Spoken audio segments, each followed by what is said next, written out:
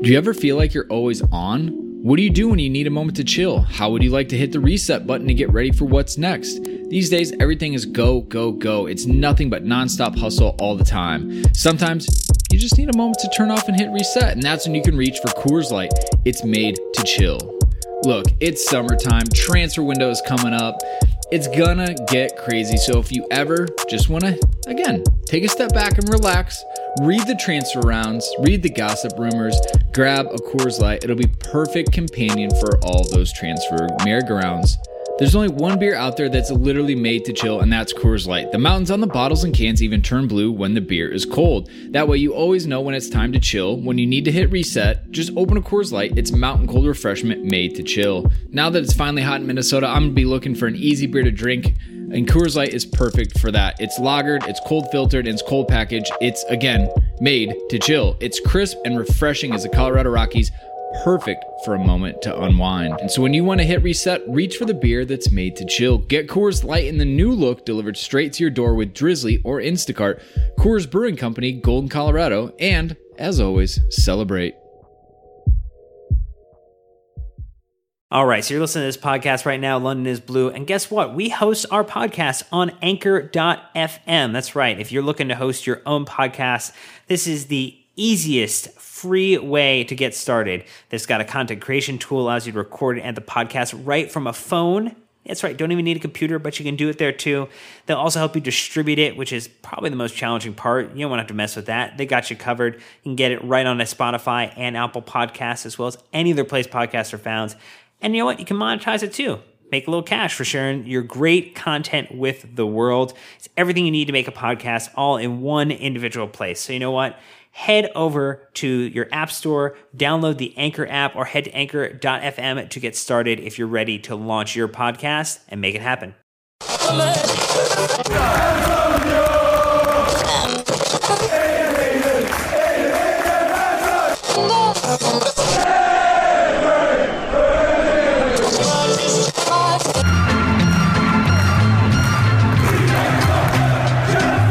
This is the London is Blue podcast. All things Chelsea, keeping you up to date on the latest news from Stamford Bridge.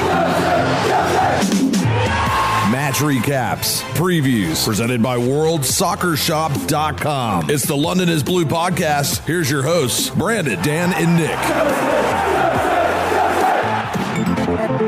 Well, we are back, Chelsea fans, with another live episode of the London is Blue podcast. Thankfully, we are not, we're in Fulham area-ish is what we've decided. Ish. Right, Nick? Just Near the Thames. Teetering on the lines. We've got our local expert here, Nisar, or Naz, as we like to use. So welcome. Thanks, sir. You took us to a new pub that we got to explore. It's delicious. Yeah, we're in the Locks Road pub. It's a beautiful pub. It's my personal favourite, but all the Chelsea journalists have their own personal favourites here and there. But this one, for me, is the best I've been to since I started covering Chelsea. It was a strong recommendation.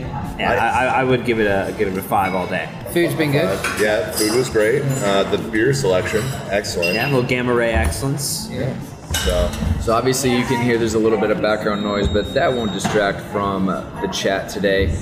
More excited to be able to do it in person and hang out again. So run with us a little bit on this one. So since we're on the road, we don't have any iTunes reviews or Patreon as we're traveling. So we'll get back to that when we're back in the studio next week. But we do want to give a shout out to World Soccer Shop, obviously Nick, as they've helped us on our trips to London. That's right.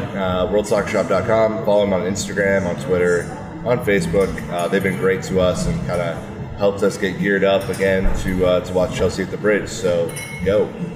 Awesome. So, obviously, a little bit more impromptu today. So, we're going to be covering the Spurs match. We were at it last night. Obviously, a ton of hype going into it, but ended 1-3, not going Chelsea's way.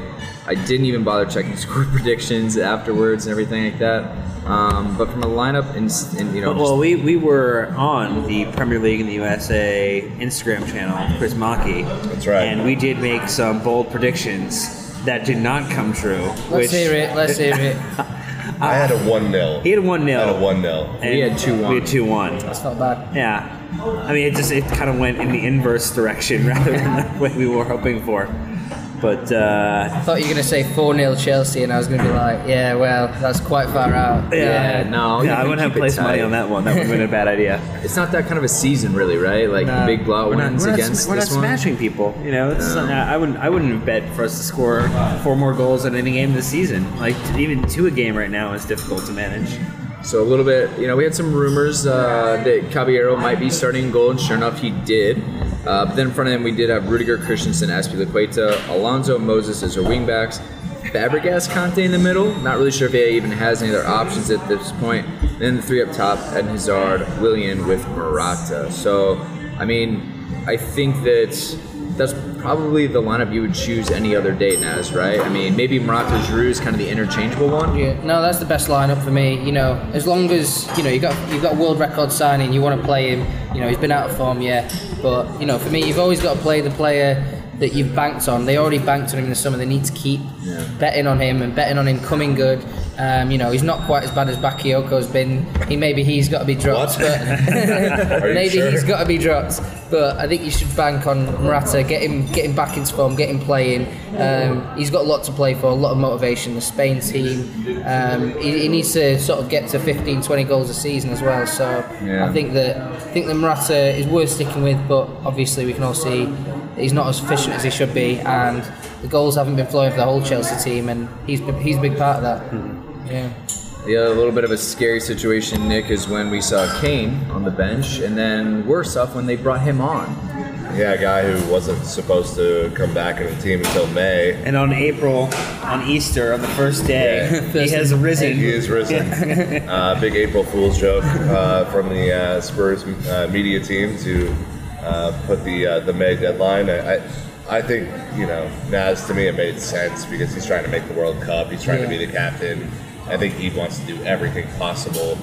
He is it's a big risk for him, though. That ankle has been injured a few times now.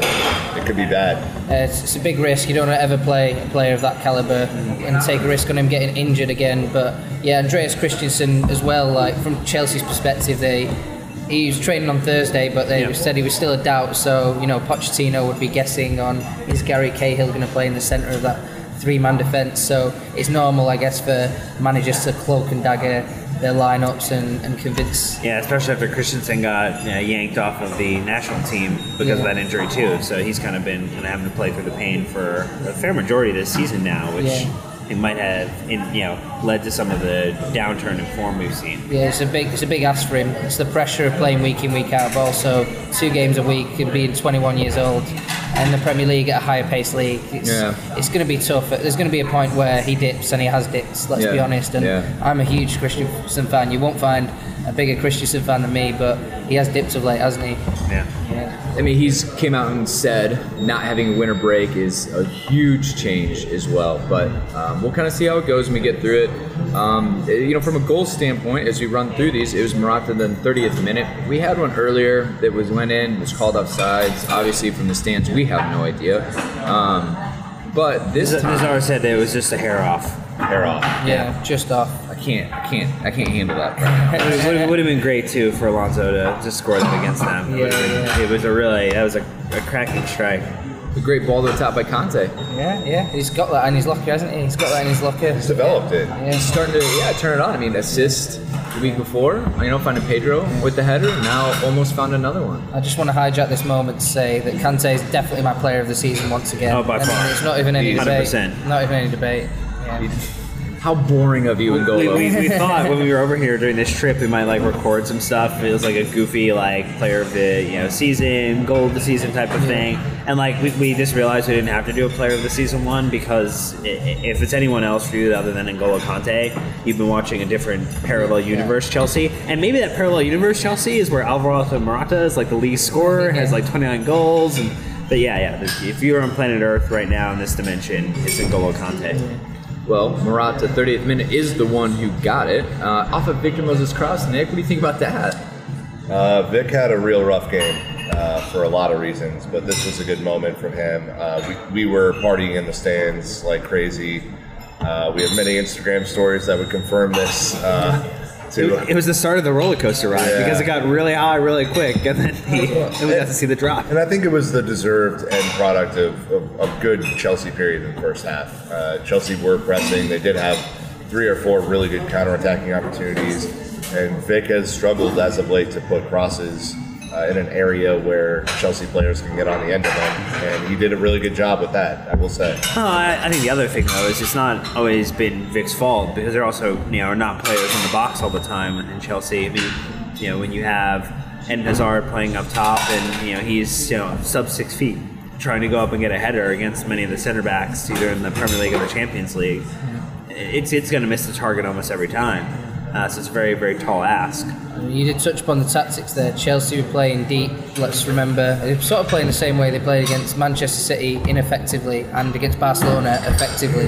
So they played that same sort of strategy. They seem to suffer without the ball. I know a lot of people hate that term, but I think Chelsea are a team that plays better without the ball. They've got so much pace up front. They hit what they were doing. They were hitting Morata with long balls. Hazard was coming onto the second ball. Quite often they looked to that approach. Willian could carry the ball, dribble. Hazard can dribble. So it was very much a counter-attacking game, and they were really hurting Spurs in the wide areas.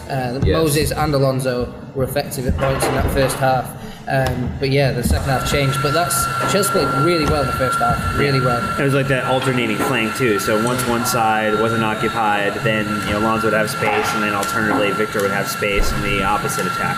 It created so many chances. But it was a good game. Yeah, it was good first half. But then what happened? Well, exactly right. We got right before halftime, just bad clearance, let it go. No one stepped to Christian Eriksen, and you rifled that thing. Willie was frozen because it moved on him. You see the replays, it moved 4 or 5 feet. I think you made the comment, though, when we were in the stands. We talked about Victor not clearing the ball, and you talked about how Victor was looking up 3 or 4 or 5 times to try to play the ball with someone else versus clearing it.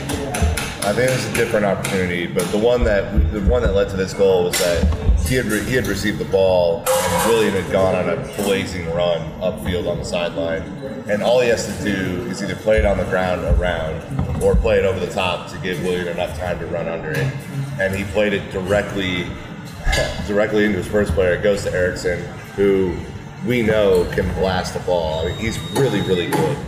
There's no other way to say it. Eriksen is legitimately their best player right now. And Eriksen was the only threat in the first half, because there was another shot he had earlier that was sort of a warning sign, and Caballero saved it, but it was such a powerful shot. Caballero couldn't catch it. He spilled it in front of him, and he scrambled onto the second ball. But Spurs couldn't get behind Chelsea's defence at all. They're defending so deep. They did defend well. Rudiger in the second especially. half. Yeah, Rudiger had a great game. I really thought so as well. But Eriksen was the only threat, and they didn't close him down very well. I know Moses gave the ball away, but somebody should have been in that area. One of the central midfielders, one of the wing backs. I guess it's Moses who gave it away. Maybe even a centre back steps up and does that job, but don't let that guy shoot. Chelsea have been punished by him time and time again, crosses or shots. To me, it was just such an easy situation to avoid from the beginning, right? That was a ball that we all were Victor Moses should have no problem finding Willian in a lot of space, just underhit it enough that Spurs could get ahead on it and knocked it down. And I think that was the most frustrating thing. We're into stoppage time of the first half, and there's never a lot of stoppage time. So that we're close to having the whistle blow. And again, the difference is going in 1-0 with the win versus 1-1. Now, Conte is yelling at his players, most likely, because we are level. Pochettino is telling his players, "This is it. We're doing it." We got this. All of a sudden, it flips. Chelsea went from being in control to now they're on the descent, and the Spurs were just obviously on the ascent from there because it continued to roll. It was the Dele Alli show for 5 minutes in the second half, and there's nothing that really pisses off Chelsea fans a lot more than watching Dele Alli have success against Chelsea. He certainly knows how to agitate. I think going over to the. You're saying if he was a part in the washing machine, he would be the agitator? He would be the middle that kind of stirs some shit up. He went over and paraded around in front of the shed end, which was maybe not a great move overall. But I do feel like the goal in which we're talking about, the third goal, or the second goal, was a beautiful goal. Beautiful pass over the top. He takes it properly. Willie is so close. If you look at the goal side replay, just getting his hand up. Yeah. Very, very close to saving that, but it's a good finish, and it reminds me, it kind of brings me back to Chelsea's lack of finishing this year. There have been times where Willian and or Hazard has had that same type of service and haven't been able to do anything with it. And I not that I like Dele Alli, in fact, I think he's one of the most easily despised players in the league, but he certainly did well with that. So the other thing is, like, he was quiet the first half, but that's what he can do, right? He can pop up in games and completely change them, and those are kind of the differences. Last season, all the time, Zard, even Pedro, people were popping up and making differences, and this season that's just not quite the same. And I did feel like Chelsea had quite a few chances, like you said. Maybe Zard gets it in behind, but then his touch takes it behind him a little bit instead of like in stride. The second goal, obviously, okay, fine. They earned this one. But Dan, the third one, it's just a scrap. Like, they had 3-4 chances, we just couldn't get it cleared. And sometimes it's like, what more could you have done? Caballero's in there flopping, trying to just get as big as he can because it's a pinball in there. Nick, it would be okay if I borrow a little bit of your powder keg. Sure. To say something. Please. That goal was a shit show. Yes. It was an absolutely atrocious goal to give away, and I think it's a microcosm, is a very good way of defining Chelsea's season of just bad luck, poor results. I mean, you think about the fact that we're going to potentially miss out on 4th place in Champions League because not because we lost to Spurs today, but because we lost to West Ham and to Bournemouth and to Watford. Like, just terrible incidents. So it was a great ball from Eriksen, that goal that sort of created the chaos. It was another Eriksen brilliant reverse through ball to Son, who outpaced, I think, Alonso. Drove into the area, created a bit of chaos. They just kept it alive, Spurs, and then Dele Alli knocks it in, as his wild celebrations. 36 goals in 100 games, 21 years old. Dele Alli is a special player.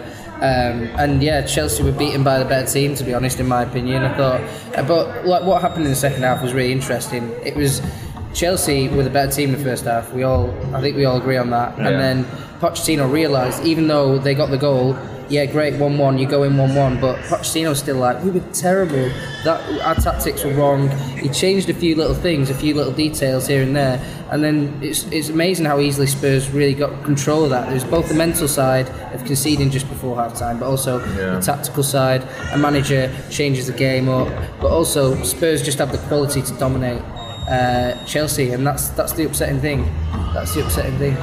Well, so that kind of leads into nicely one of the things that we talked about over a very responsible amount of beers last night. It was the only thing to do. I do believe that at one point Chidge from the Chelsea Fancast bought a round of Sambuca shots as well. He did.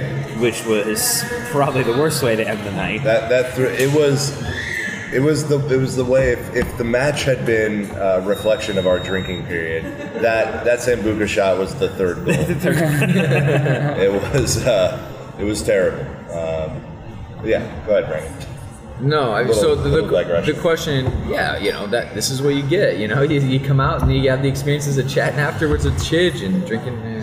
Anyways, but the question was, who was up for it more, right? Like, we talked about this 28 years of success of not getting beaten by your bitter rival, if you think of them like that. But when you saw the teams on the pitch, like man to man, lined up against each other, again, this is a fight.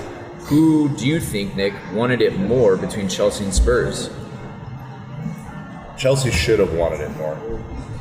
Chelsea had all the pressure and all of it to play for. Spurs could have lost yesterday and still gone on to potentially finish top 3 or top 4 easily, because I think their schedule stands out as probably the easiest going down the stretch. However, I would say, like, if the game kind of showed us anything, Chelsea were really, really up for it.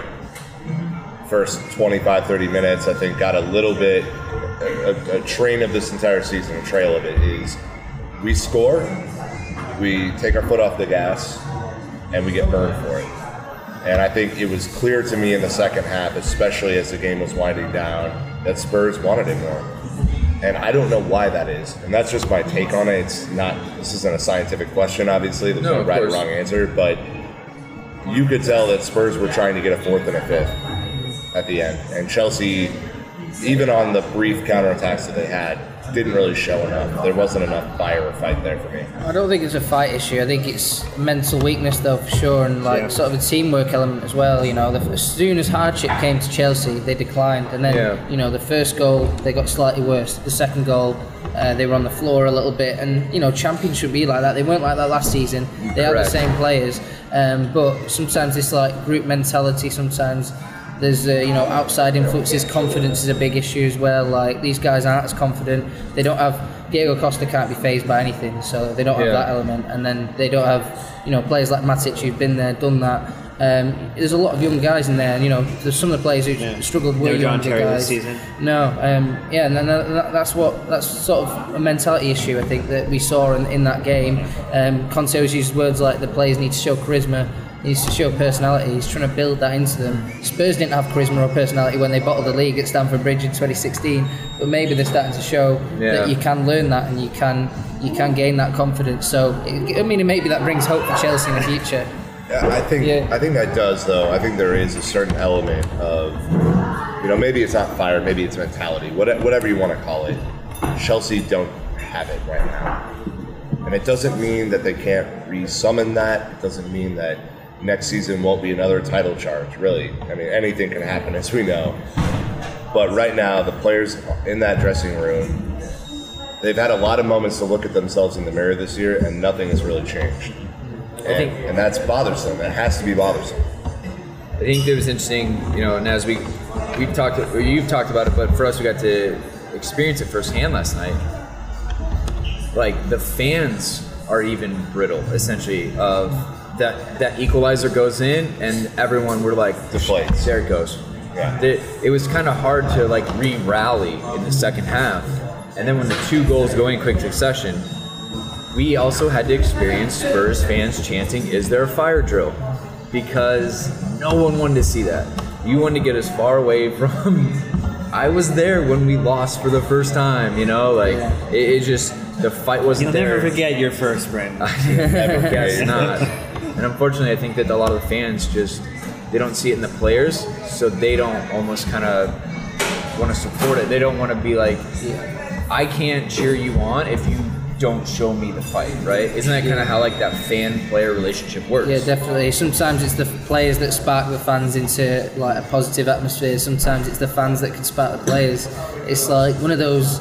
There's no organisation. It's just one of those things that happens or doesn't happen. Yeah. It's a bit like that. It should be a natural symbiotic relationship. You know, you should have players who want to do their best to support the fans, and fans should want to be as loud as they possibly can to support the players. And I think right now there's not a tether between the players and the fan support in the same way there was years ago when you had a Terry or a Lampard, or even some of the other players who've left recently. You know, someone who knows about like Mikel Ivanovic. Like we've shed so many players who understand what the DNA is behind Chelsea and what it means to play for the badge, to play for the shirt, and like the only player who walked around the entire pitch and stayed on, I think, as late as possible was Dave yesterday. Yeah, I think he's trying to take on that mantle, but there's definitely a transitional period at Chelsea. You know, it's like quite a young squad, isn't it? So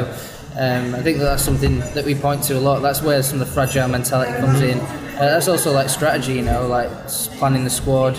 Have they planned the squad well? Have they transitioned well from one era to another? Yeah. You'd have to argue not. As soon as that third goal went in, it completely changed the complexion of how you see Chelsea's season now.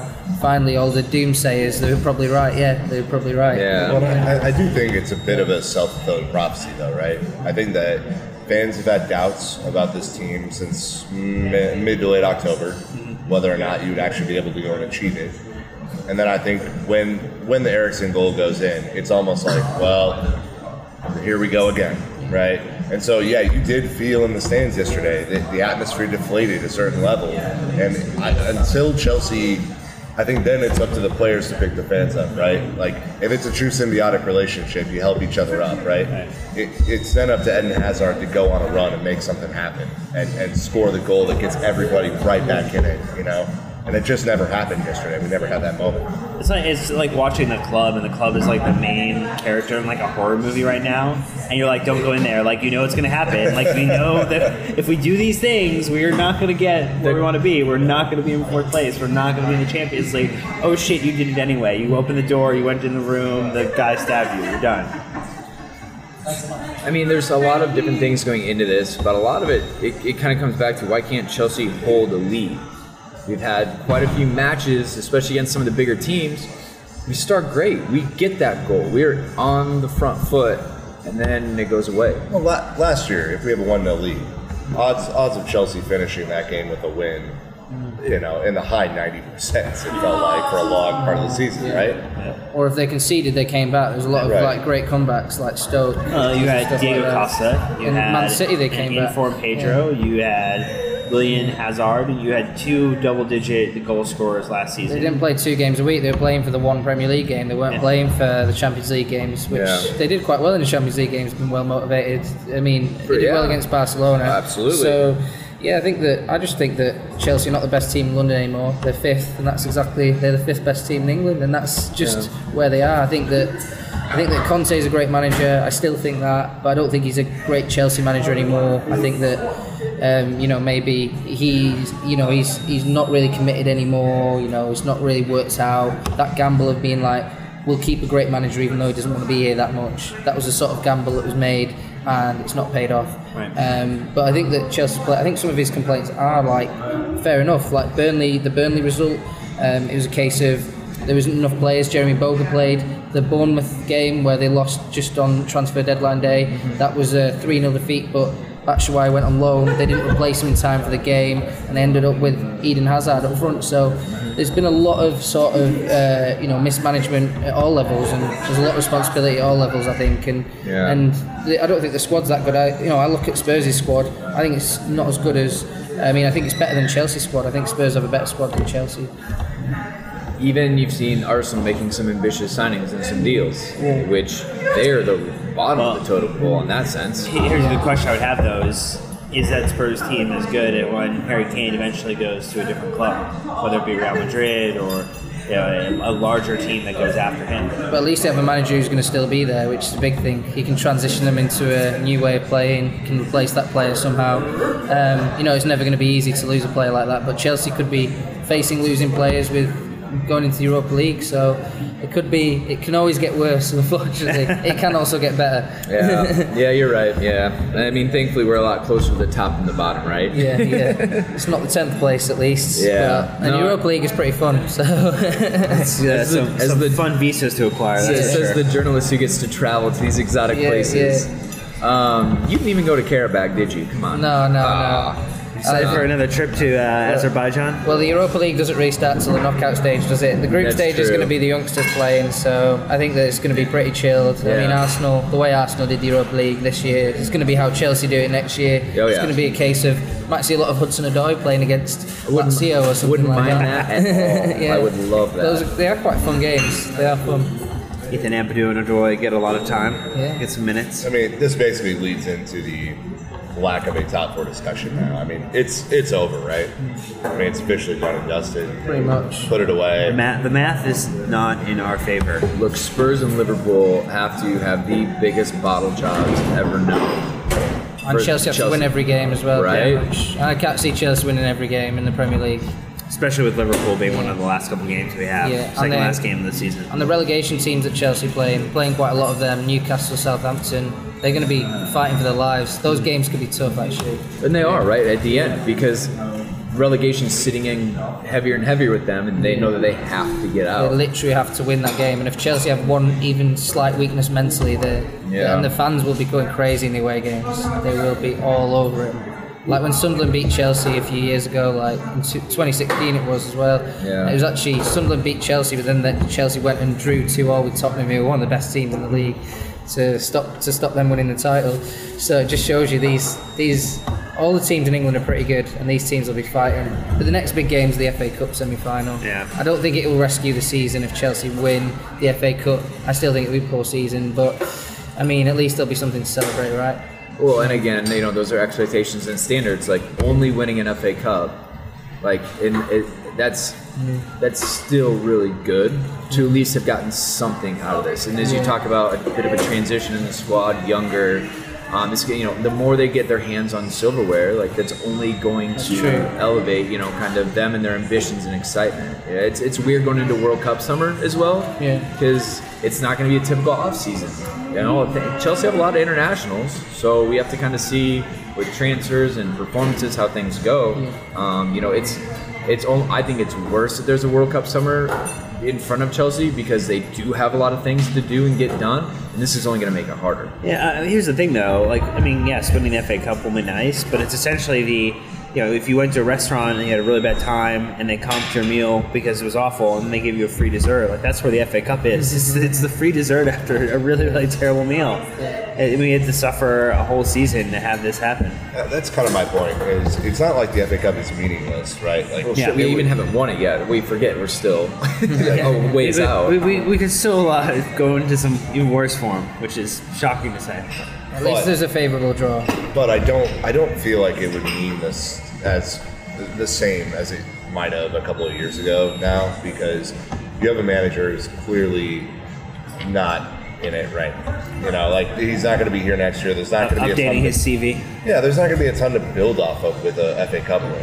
Whereas in years past, I think it's a big, big stepping stone to success the following season. Yeah, because for a club like Spurs to win it, they've proven a winning mentality with the manager. They're very stable setup. But whereas Chelsea, they kind of winning the FA Cup would be a great achievement. But I guess I can see that point. But also, there's a top 6 in England, and there's 6 clubs going for all the trophies. It's really hard to win a trophy. If Chelsea win 2 trophies in 2 years, at least they can say to Hazard, look, we're still winning. Yeah, we've gone backwards this season, but watch out for next season. This new manager's decent. There's only one thing he wants, and then we haven't won it with him. Champions League. He will go and do whatever he has to do to give him the best chance to win that one. And if we aren't even in the competition, that worries me. Yeah, could be a factor. All the players who get the offers, they have to get the offers first though. If they're not playing well, then maybe Chelsea will be in a position where you can leave, but nobody wants you. Right. If Real Madrid is going to go buy one player this summer, it's probably going to be Harry Kane. Yeah. And they're going to want to spend a ton of money for him, and that might actually be the best thing in the world for us. Yeah, or maybe Neymar. Yeah, the players maybe not playing well enough to get their moves. And also, funny how Chelsea bought those players with sell-on value, but I don't think Bakayoko's value's increased despite him being so young. What? And players like that, yeah. Are you sure? I guess, for the big question that everyone has is, the 28-year streak is now over. I mean, to us, we haven't even been watching Chelsea 28 years. I'm 30 for reference, so... That just kind of shows you from our international audience and perspective that I think hearing something like that happen sounds like a big deal. But I guess, what do you think, Naz? And then I'll kind of tell you what we heard from some of the long-time season ticket holders who've been going their whole life from our event on Saturday. I think the pain's a big deal for Chelsea fans, but you have to remember that they've had a great 28 years. This is the most ridiculous record in English football. There was no bigger record between 2 teams in Premier League football than this. So this was a truly exceptional thing. And Spurs are, and whatever you think about Spurs as Chelsea fans, they have been a great team. They've been at least a very good team for most of the Premier League years. So it's kind of crazy. It is a sort of psychological issue, and that curse has been broken. So now every time Spurs come to Stamford Bridge, they won't feel like they did before that game. So from that point of view, it is bad. And from that point of view, Spurs have got in the Champions League for the last 3 seasons, whereas Chelsea will be facing 2 seasons out of the Champions League and 1 in it. So, pretty bad from that regard. And you can actually say, I could go as far, in my opinion, as saying Spurs are the best team in London. That's sort of significant to fans. But yeah, Spurs still haven't won that trophy, and I don't know how much closer they are to winning that main trophy. I think that Chelsea and Spurs will be fighting each other a lot in the next few years, and I think that the Manchester clubs are a bit of a bracket ahead. I think that Spurs will find it really hard to particularly go for Man City. So I think if they get the FA Cup as well, what a season it'll be for them, and then maybe that'll be even more painful for Chelsea, especially if they lose in the final to Spurs. Yeah. See how quickly that went from a positive to negative. I mean, I thought it was interesting, Nick, that a lot of the local fans we got to talk to that have been here. We were talking with Marco and JK, Dan, and I think and there's another Dan. Fourth Dan. Yeah. It's a very popular name. For them, though, it was they don't want to lose, obviously, like 100%. But at the same time, they kind of reflect what Naz says is, it's been 28 years. Like, it's gonna happen eventually. And if it happens today, then it happens. And it did. But it's kind of an interesting point, I thought, from them, Nick. Yeah, I think it's so we recorded that the day before the match, so I think it's always easier to take a perspective before a match than right after you've been kicked squarely in the nuts. Yeah. I think it was a bummer for us to be there to witness it for our first derby, unfortunately. At least you experience real football heartbreak though. That's what football's about. You don't experience the highs without the lows. So now next time, if Chelsea beat Spurs in the FA Cup final, that'll be really sweet, won't it? So it's kind of, that's how it works. It can get really dire, it can get good. You've got to let these things play out. But yeah, it's been great for Chelsea. I mean, the history, Chelsea have created a great history, a beautiful history in the last sort of decade, and that's something that like fans will be proud of and enjoy. And I know everyone wants to see where the next success is coming, and certainly football people think like that, but you have got to enjoy it as well, and you've got to take the rough with the smooth, and you've got to, as a fan, I think it's easy to lose that enjoyment and just be angry about these things. But yeah, it's been, you can always look back on that 28 years and be like, yeah, we beat you for 28 years, Spurs fans. I don't think it's worth hanging a banner up in the bridge over. It's, the funny thing about the record is that it was all a part of a greater aim, right? Beating Spurs at home is another step in the direction of being in title contention, usually. And it was also fun to beat them and be able to rub that in the face for a while. But I think yesterday stung because it essentially took us out of top four way more than just losing to Spurs. Sure. It was because there were multiple implications to loss. It wasn't just losing to Spurs. It wasn't just losing a record. It wasn't, losing at home in front of, your home supporters. It was what it means for potentially the next season, 2, 3, what it means for players who will or won't stay. And the unknown surrounding that makes the loss a little tougher, a little bit more challenging to swallow. It kind of ruins the season as well, because all these 7 games that are left in the Premier League, it could have been quite tight, even a draw. Could have left it quite sort of tight, something to fight for, but a loss, it means those 7 games could be a little bit meaningless, or some of them, and that kind of isn't good preparation for those FA Cup games. I don't think it's good to have that negativity around the league form going into the, I mean, they're playing Southampton, one of the worst teams I've seen all season, but you never know in these games, you never know. It's crazy that a strategy of selling your best players every season to Liverpool has finally caught up with Southampton. Yeah. So I think the kind of, because there's that history of Spurs and everything, and you kind of talked a little bit about it, but you even have 50 Shades of Blue saying, when's the DVD coming out now?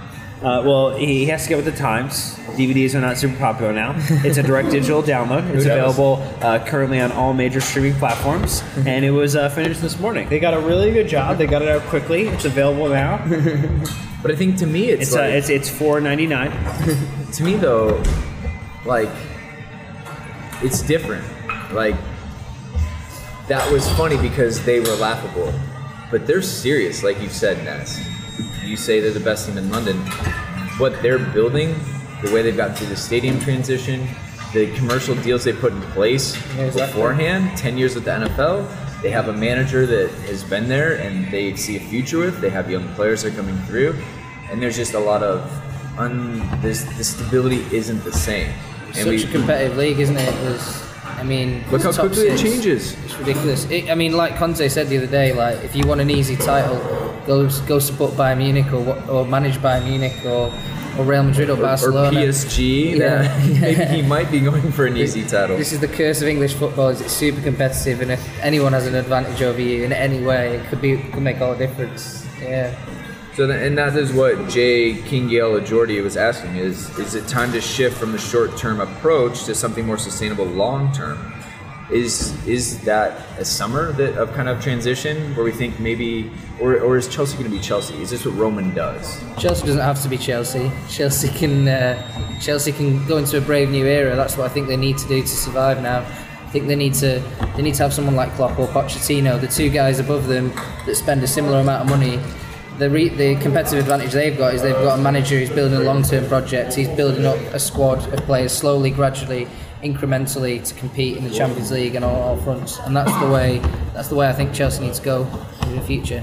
All right. Well, I guess anything else you gents want to kind of touch on before we move on to social questions? Just a shout out to all who went to the Atlas Pub post-match yesterday. We spent about 5 hours commiserating, and it was beautiful to get to talk to everybody. And I think whenever you can share the pain, it helps subside more quickly. So big shout out to everyone there.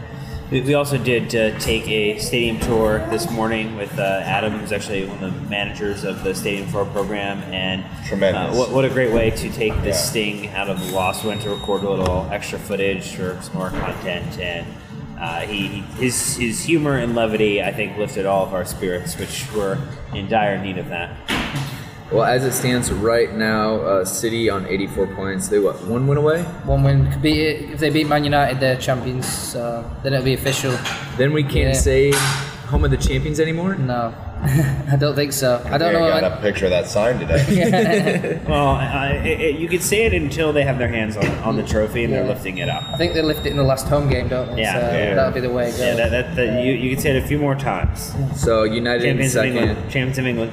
United. I'm gonna get mine now. United It might be a while. Liverpool in third. Tottenham fourth. Chelsea fifth. Arsenal sixth. The gap is right now 56 points to 64. 8 points. We're on level as far as games played. We have 7 matches to make up 8 points. That's why I think you can understand that people are writing off top 4, like we kind of talked about. So, and that's the table. Table doesn't lie. I think that's what everyone says at the end of the season. So table don't lie.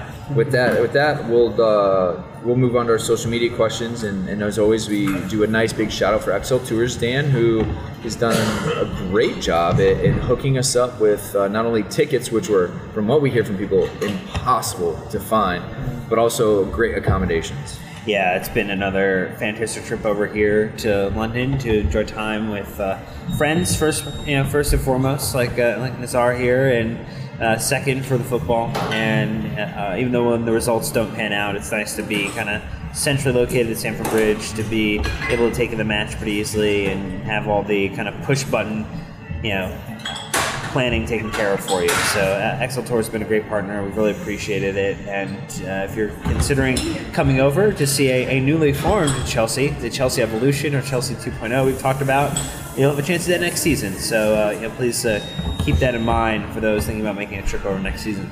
Start saving. It'll be worth it.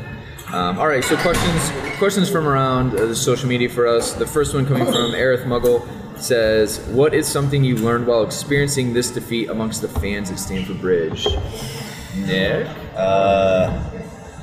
So we were sat in the West Upper, and I think there were a couple of things. One, there were these adorable little kids behind us who were cheering the entire match, and they called Willie an Afro and wanted Afro to do something all match, and it just, in the middle of all the shit that was happening, it was just like a real moment of just kind of taking in where you are, and like those kids are just experiencing football through their own lens, and I think that's awesome. It gives you perspective to see football with the joy that they see it with, even on a bad result. You still get Seed and Hazard, William play. They're not jaded. Ericsson, they're not jaded. You'll get Ericsson's going to be a memorable player to see.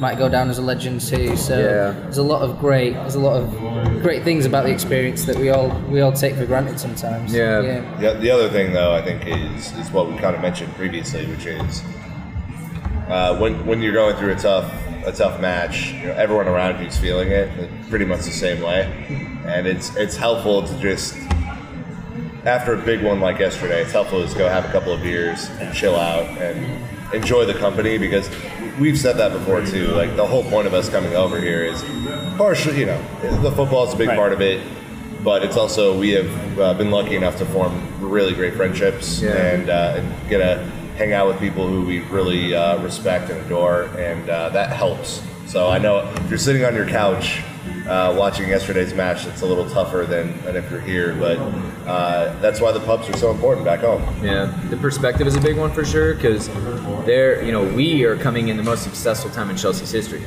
Again, you talk to fans that 70s and 80s things that we didn't know if we'd ever see top flight again. Yeah. Can you imagine that? Like in a day where Chelsea are League 2 side with no vision, at the big boys, and we are sat right amongst at that table. So it's one of those, in the moment, this is the worst thing in the world. Now that we leave the stadium, deep breath. We'll come back next week for West Ham. We'll do it again. You weren't going to mention, Nick, the undercover Spurs fan you were sitting next to for the match? Yeah, okay, I must call this out. I really thought you were going to go there when he teed you up, and you went in a different direction. I was bummed. There was a Spurs fan. The only reason I didn't call it out is because he was with his family, and I didn't want to be an asshole on Easter, but undercover Spurs fan sitting right next to me celebrated Eriksen's goal, and I'm surprised. I'm genuinely surprised did not get kicked out. But, that's not for me to do. But I was kind of bummed that someone gave him their ticket I'm up there. surprised he celebrated the goal, and maybe he just lost his cool a little bit there. But that's a pretty foolish thing to do. Yeah, it was bold. Yeah. It was bold for sure. So we had at the best PML saying, I think I'd prefer avoiding the recap. Well, I hope you listen to our recap, though, Patrick. We don't run away. Maybe we can help a little bit. It's cathartic, to talk about this and understand perspective and to really think about the larger scope in the picture. And I mean, throughout all of this, like this, scorched earth we have now of Chelsea season, like there's an opportunity to rebuild and to move into a different direction and to think differently about how the club should be run and operated and how we should progress players into the first team and what type of players we should sign and giving I think where we were, we are now where Liverpool were when they kind of brought Klopp in. The opportunity to bring in a new manager, to give him time to really think about what the ideals and structure is going to be, give him the opportunity to promote some youth, to sign some smart signings, not let's go spend £40 million on squad or rotational players. Let's think about who are really big or talented names or upcoming talent that we can go out and acquire. And I think that in all of this is an exciting thing because I can't tell you what Chelsea is going to look like next season. But I am excited because I think there are the right heads at the club to figure this out. I think that's exactly what I'd say is follow that Liverpool approach in that time. I think that's absolutely spot on. Yeah. So one person, I thought this was a pretty interesting question from at Ultra Baseman 93 is, are we as a club in a worse state than when Conte arrived? No way. He won the league. He won the league. They were in 10th place. He won the league. 13-match unbeaten streak. They've got a younger squad than they had before as well. So actually, it's not gone that badly. They can replace. It's all about winning. They can replace they can use these younger players to create more funds. Chelsea are in a better place, and they've got that league title in the bag. That's something that Spurs don't have that you can all laugh at. I think. And I don't think, I don't think Conte will go down as the biggest legend ever, but, if he leaves as we all expected to in the summer, but I think that he'll go down as a positive spell at the club, and I think if it was 4th place, you'd say, oh, of course they're in a better place, but 5th's a bit of a negative ending, but it's not the end of the world. Europa League will be okay. Yeah, and again, Sunway saying a lot of work to be done in the summer by It's a nice way to get back in the Champions League when you win the Europa League next season. Yeah. It's the best way to get in. Another one we had, kind of interesting, just from at VFactor07, just says, as a therapy session, where has the desire and intensity and passion gone? I'm assuming from the players, Nick. I mean, yesterday, we kind of were hoping for a bit more of a reaction. It didn't happen, and it just got worse. Yesterday is a day. And when we all get frustrated at certain players, I think it might come with this piece of context, right? Which is the players in the media or Conte in the media will say all the right things during the week. We know it's a big game. We know our top 4 lives depend on this. We know about the rivalry of Spurs and the passion required to take something to the next level. And then I'll watch, Eden Hazard having a pretty poor game. I mean, he didn't play well, and I think we all have to be able to raise our hands and be like, hey, dude, you're the most talented player on the team. Where are you? you know, or like even for Fabregas, who clearly struggles in the two-man midfield. He played really well against Barcelona the first leg. It was, best defensive game I've ever seen him have, actually. I would have loved to see him replicate a performance like that yesterday. Yeah. He was just all over the place. So I say all that to say this. I think that the manager situation has impacted a lot of players this year. It doesn't mean that that's right. It doesn't mean that players shouldn't have come out and just gone crazy on the field to get anything done. Right. But I think that's part of where the leadership aspect from the players is lacking. They don't have a central focal point like John Terry or Frank Lampard who will go out there and look every single one of them in the eye and be like, this is how it's done today. We don't have it. Yeah, I think that's more likely than being a passion issue, more like a leadership issue, more like a character issue, more like, leadership from the manager as well.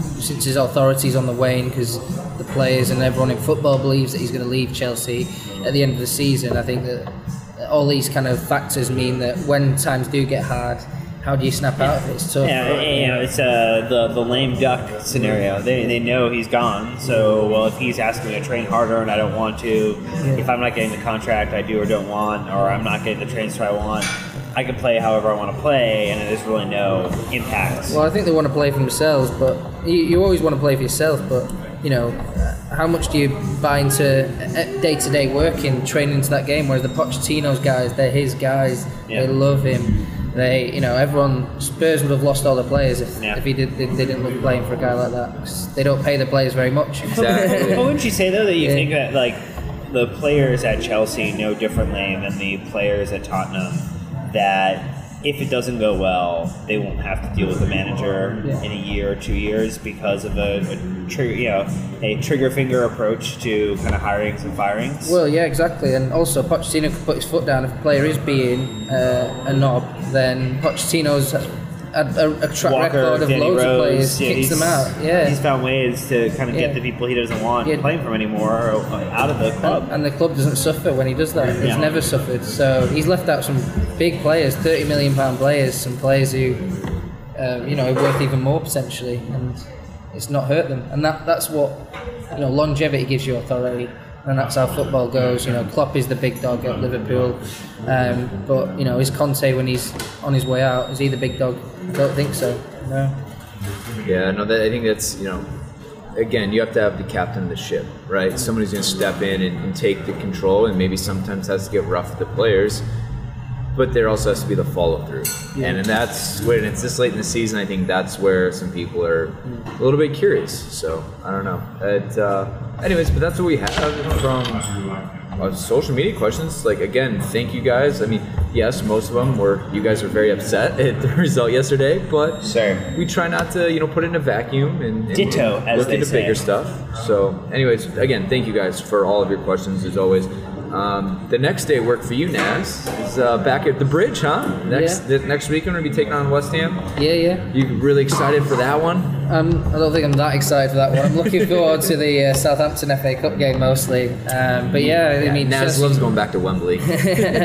Chelsea needs to beat West Ham, obviously, just to build up towards that Wembley game. I think that's the most important thing for me now. I don't know what you guys think, and you'd expect them to beat West Ham, but you never know this season. You never know. And it's a London derby, and Conte has a bad record in London derbies, but sorry, I don't want to rub it in. West Ham are pretty abject to watch. I would hope that Chelsea could get a few goals and put it away early. Yeah. Just beat Southampton 3-0. Yeah. So they go into the game hyped up and in top form. They've got plenty to play for.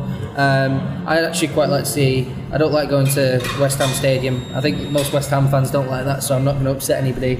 So for me as a journalist, in terms of match day experiences, it wouldn't be that bad to see them go down. So we would love to see Chelsea help West Ham get relegated. Be happy to have them do that for you. Yeah. They're in 14th now, but we know how tight the bottom of that table is with everything. So unfortunately, we won't still be here for that. We'll just departed. So that's kind of where it stands. Is look, another match coming up at home on Sunday, April 8th. That's just kind of where we're at with now. So we're gonna let everything settle.